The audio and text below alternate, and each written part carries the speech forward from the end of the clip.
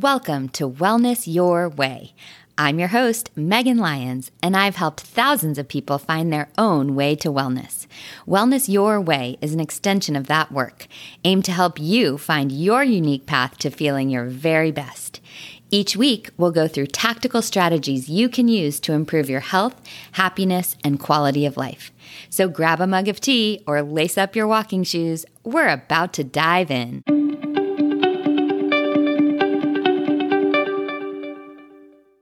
Hello, my friends, and welcome back to episode 146 of Wellness Your Way. As usual, I am excited to be spending the next 30 minutes or so with you. I hope you're taking me out on a walk. I hope it's cooler where you are than in Texas, and I hope you're having just the best day so far and the best week so far as well. As usual, I have a bunch of really exciting information to share with you. In the veggies of the matter, we are going to be talking about wheat flour.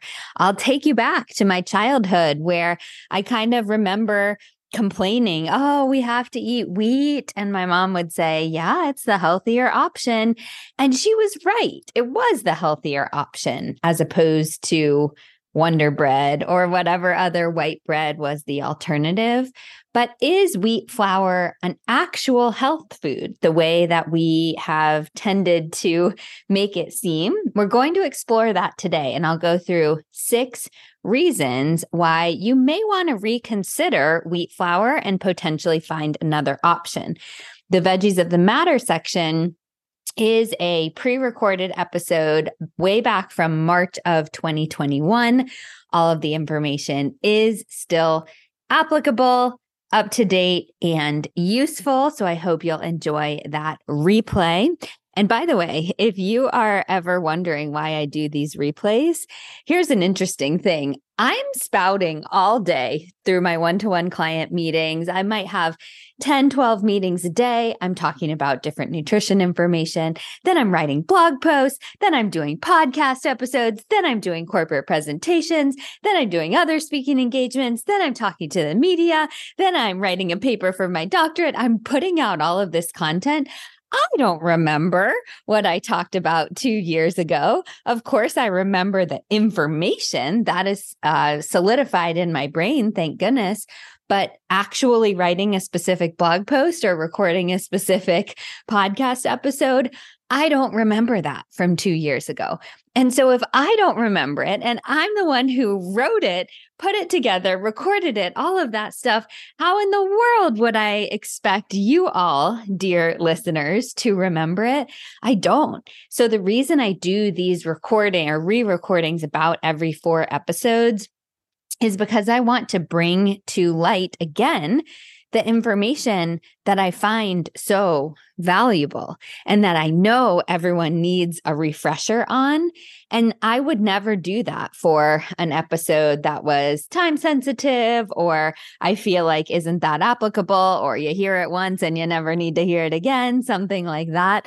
So I hope you enjoy it. And in fact, I've gotten really good feedback from those of you who appreciate the episodes that I am pulling back out from the archives.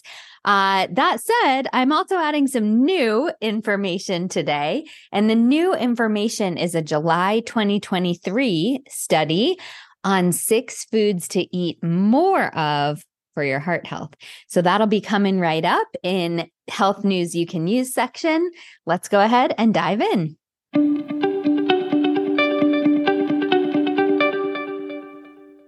All right, friends, for Health News You Can Use, I'm talking about a fun one coming out of the European Heart Journal in July 2023. And I think this one is fun because so often research shows us the things to not eat. And honestly, that is important and can be important. But if we start hearing over and over and over again, don't eat this, don't eat that, don't eat this, don't eat that, it can be a bit overwhelming. And so I love those studies that help us find what to eat more of. That feels more empowering. It feels more motivating to so many of us. And this one is very exciting. It was done based on PURE study data. So PURE is an acronym for Prospective Urban Rural Epidemiology. This is a very large ongoing study. It was done on 147,642 people in 21 countries. And basically the researchers tracked the foods that the participants ate and correlated these foods with the risk of all-cause mortality, so dying from any cause, cardiovascular disease in specific, myocardial infarction, which is heart attack, and stroke. So all-cause mortality, cardiovascular disease, heart attack, and stroke. And they isolated 6 food groups that when we eat more of them, we actually have lower risk for all of those diseases. Pause me for a second and think about what those food groups might be. If you've been around Wellness Your Way for long enough, I know you can guess most of them. I'm going to go ahead and tell you what they are. I hope all of you are just giving a loud choral celebration of vegetables, because that is the first category. The researchers found that people who consumed at least 2 to 3 servings of vegetables per day fared better on cardiovascular disease, heart attack, stroke, etc. And then fruit is the second one. They also found a higher than expected number, at least 2 to 3 servings per day of fruit did better with cardiovascular disease risk. Nuts was the next category, at least 1 serving of nuts per day. Legumes or beans was the next category, at least 3 to 4 servings per week. And then fish is the 5th category, at least 2 to 3 servings per week. And the last category, I have to say it surprised me, but as we've discussed here, the research on dairy goes all kinds of different ways. Is it inflammatory to most? Yes. Does low quality dairy cause potential issues with hormones, skin, acne, etc., bloating, digestive issues? Yes. But does good quality whole fat dairy potentially support health? In this study, the answer was yes. Those who consumed whole fat dairy 2 servings per day did better on these 4 outcomes: all-cause mortality, cardiovascular disease, heart attack, and stroke. Very interesting. So many of you may or may not have guessed that last one, but let me just recap for you. Vegetables, fruits, nuts, legumes, fish, and whole fat dairy. And the researchers found that people who hit at least 5 of these 6 groups in the recommended servings did the absolute best. They did not, interestingly, look at or find a correlation between grains and meat. So as long as you're hitting the above, you're okay. Whether you do or don't have grains, whether you do or don't have meat, you're okay. Just focus on those vegetables, fruits, nuts, legumes, fish, whole fat dairy. Load up on those, enjoy those, and you are well on your way to a long, happy, and healthy future without cardiovascular disease, hopefully, stroke, and myocardial infarction. I hope you enjoyed that study out of the European Heart Journal in July 2023. I will link to it in the show notes below. And here we go on to the veggies of the matter.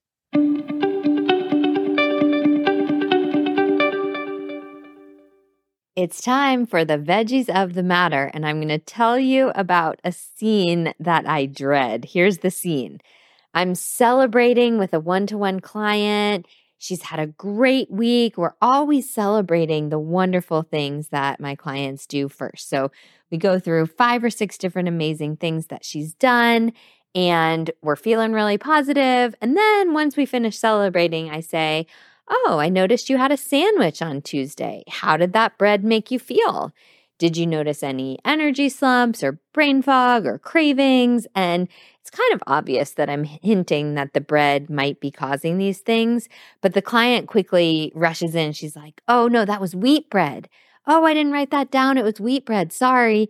And then I have to be the bearer of bad news. That wheat bread is not always as deserving of the health halo that we give it.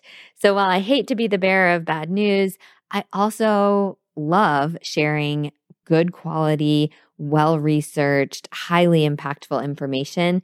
And so that's what I'm going to do today. I'm going to take the health halo off of wheat bread. So if you love wheat bread, I'm sorry. Doesn't mean that you can't have it ever. Absolutely not. All things in moderation. Balance is the name of the game, but I want you to know all of the facts.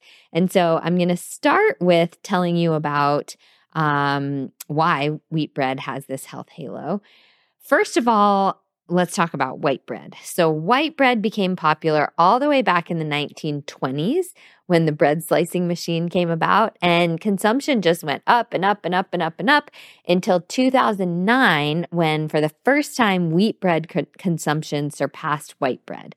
So that was about the time when we realized that many of our health issues were resulting from the overconsumption of white bread. And we blamed it on the white part. We thought that it was because the white bread was causing issues. And we thought that switching to wheat bread would be the answer to all of our problems. And so here's where that story comes in that I hinted at the beginning at the intro segment. I remember distinctly when my mom switched us over to honey whole wheat bread. It was a yellow package called Home Pride. And I've looked it up right now. The second ingredient is high fructose corn syrup. So that just gives you a head start. The first ingredient was refined enriched wheat flour.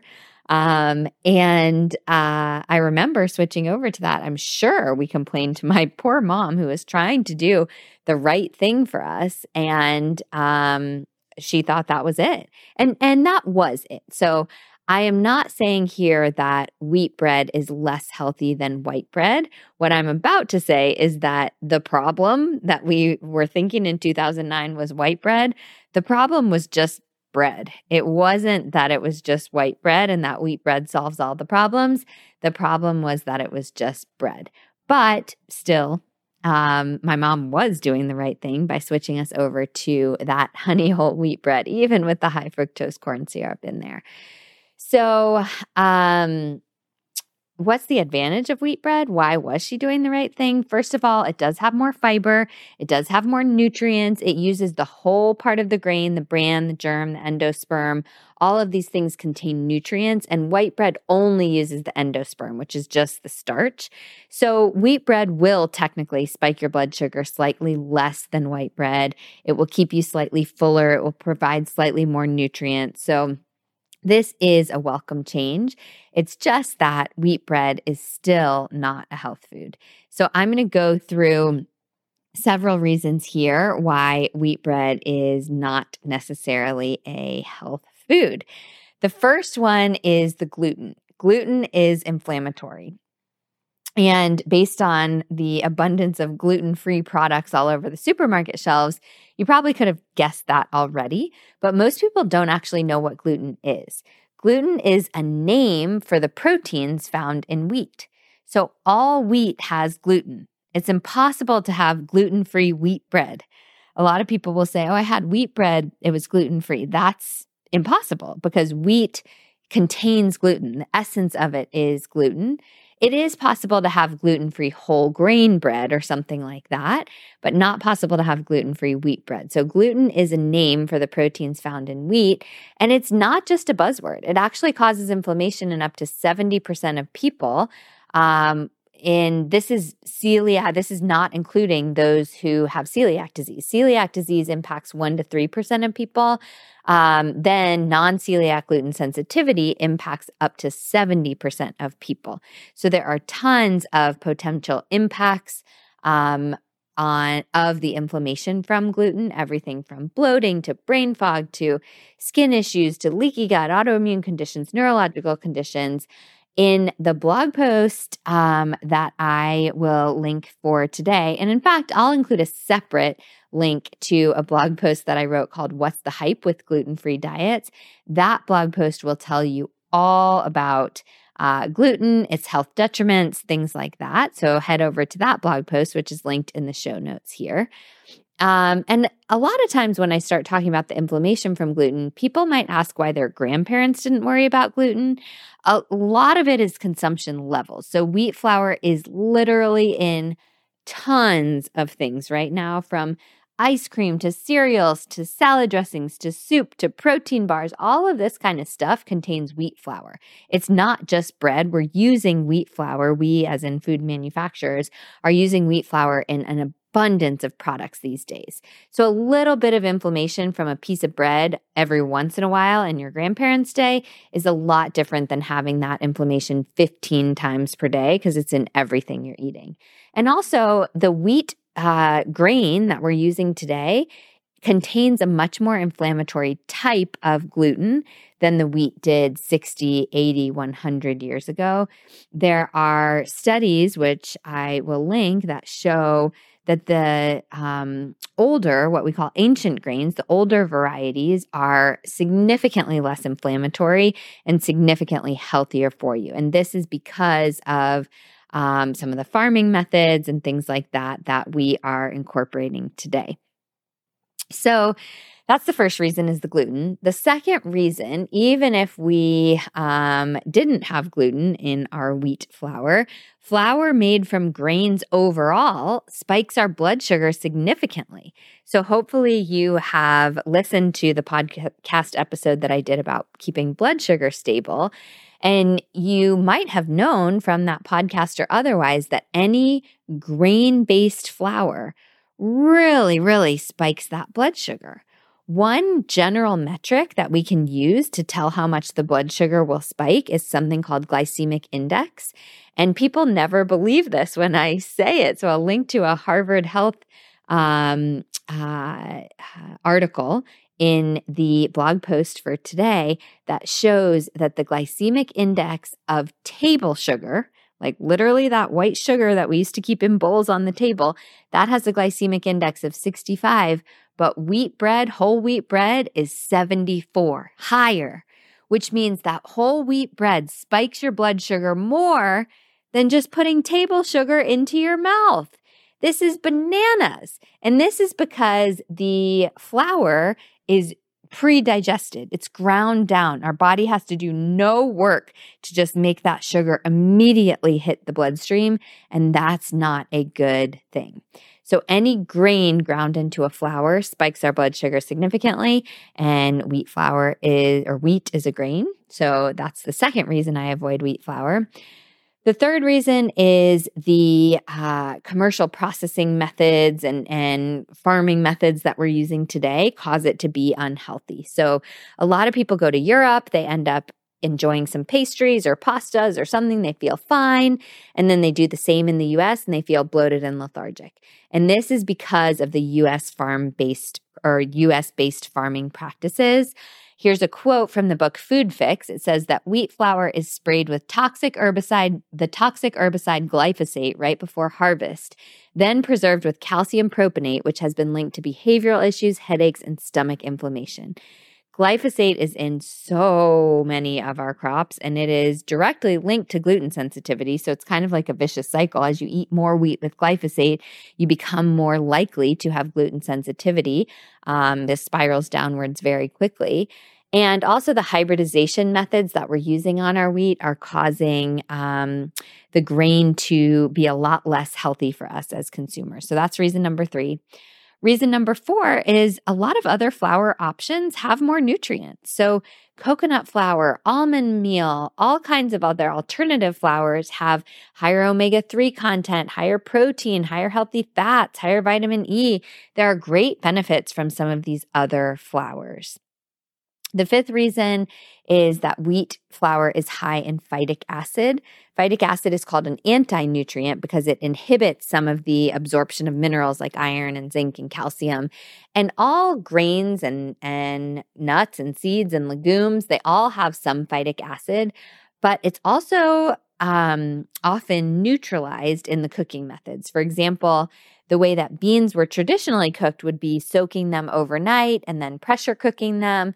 And in doing so, the phytic acid content is neutralized. Same thing with wheat. Before, we used to soak the wheat, ferment the bread, let it rise, all of this kind of stuff.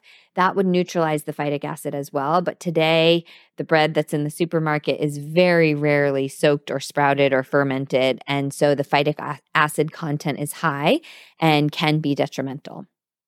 The last reason here why I avoid wheat flour is that most things that contain wheat flour are already unhealthy. So here's the bummer. Most things like breads and cookies and pastas and cakes that have wheat flour in them are just not health foods to begin with. And this doesn't mean that I think you should never have wheat flour. Like I said before, all things in moderation. If it works for your body, all things in moderation. But if you're choosing on a regular daily basis to limit your wheat flour, it can just help make it easier to choose mostly healthy foods. So if a dressing, salad dressing, has wheat flour in it, it probably also has sugar and preservatives and other things that pull it far away from how we'd think of a healthy dressing. So it's just an easy way. Okay, look at the label. Does it have wheat flour? That's not for me. I'm going to choose another option. It can just be an easy little trigger to help you choose more healthy foods overall. And then every once in a while, if you just want to dive into that cupcake made with wheat flour or whatever, I say go for it. This is totally fine. It's a choice that you're making for your emotional health and not your physical health. And that's okay every once in a while too. So I have so many resources about my favorite gluten-free substitutes, tips on how to go gluten-free, all kinds of things like that. And I will post them all in the show notes for today's episode. But I hope that helps give a little insight into wheat flour.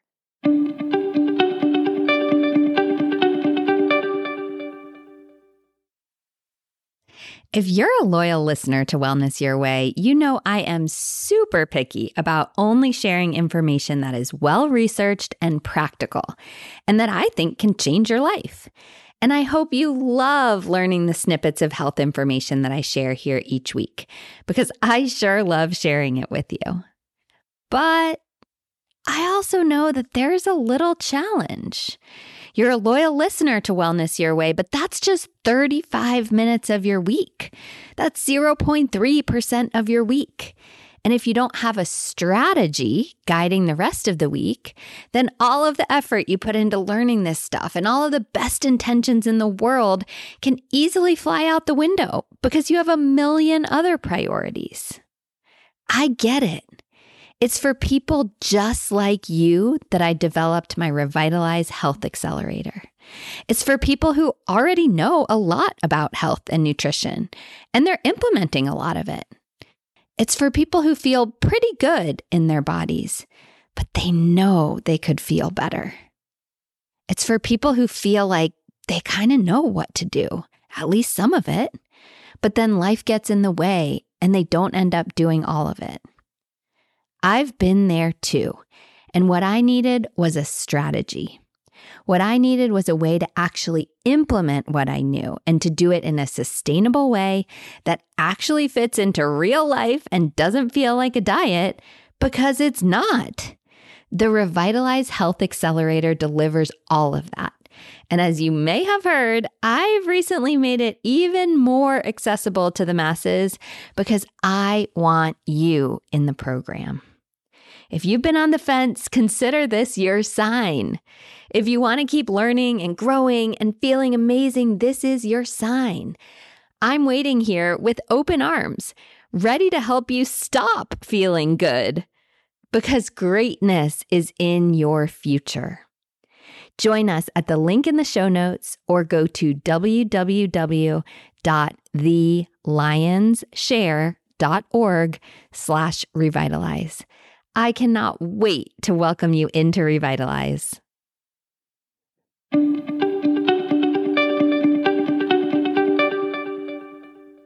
Thanks for listening to another episode of Wellness Your Way with Megan Lyons. I always love connecting with listeners, so be sure to follow me on social media. And don't forget to subscribe wherever you get your podcasts so you don't miss brand new episodes each week. If you love Wellness Your Way, please leave us a rating and review. I appreciate it so much. Stay well, and I'll be back next week.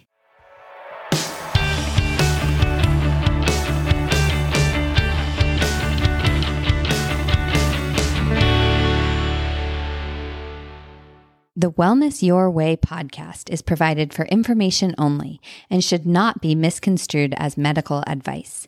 Please consult with your physician or otherwise qualified practitioner on any matters regarding your health and well-being or on any opinions expressed within this podcast or the Lionshare website.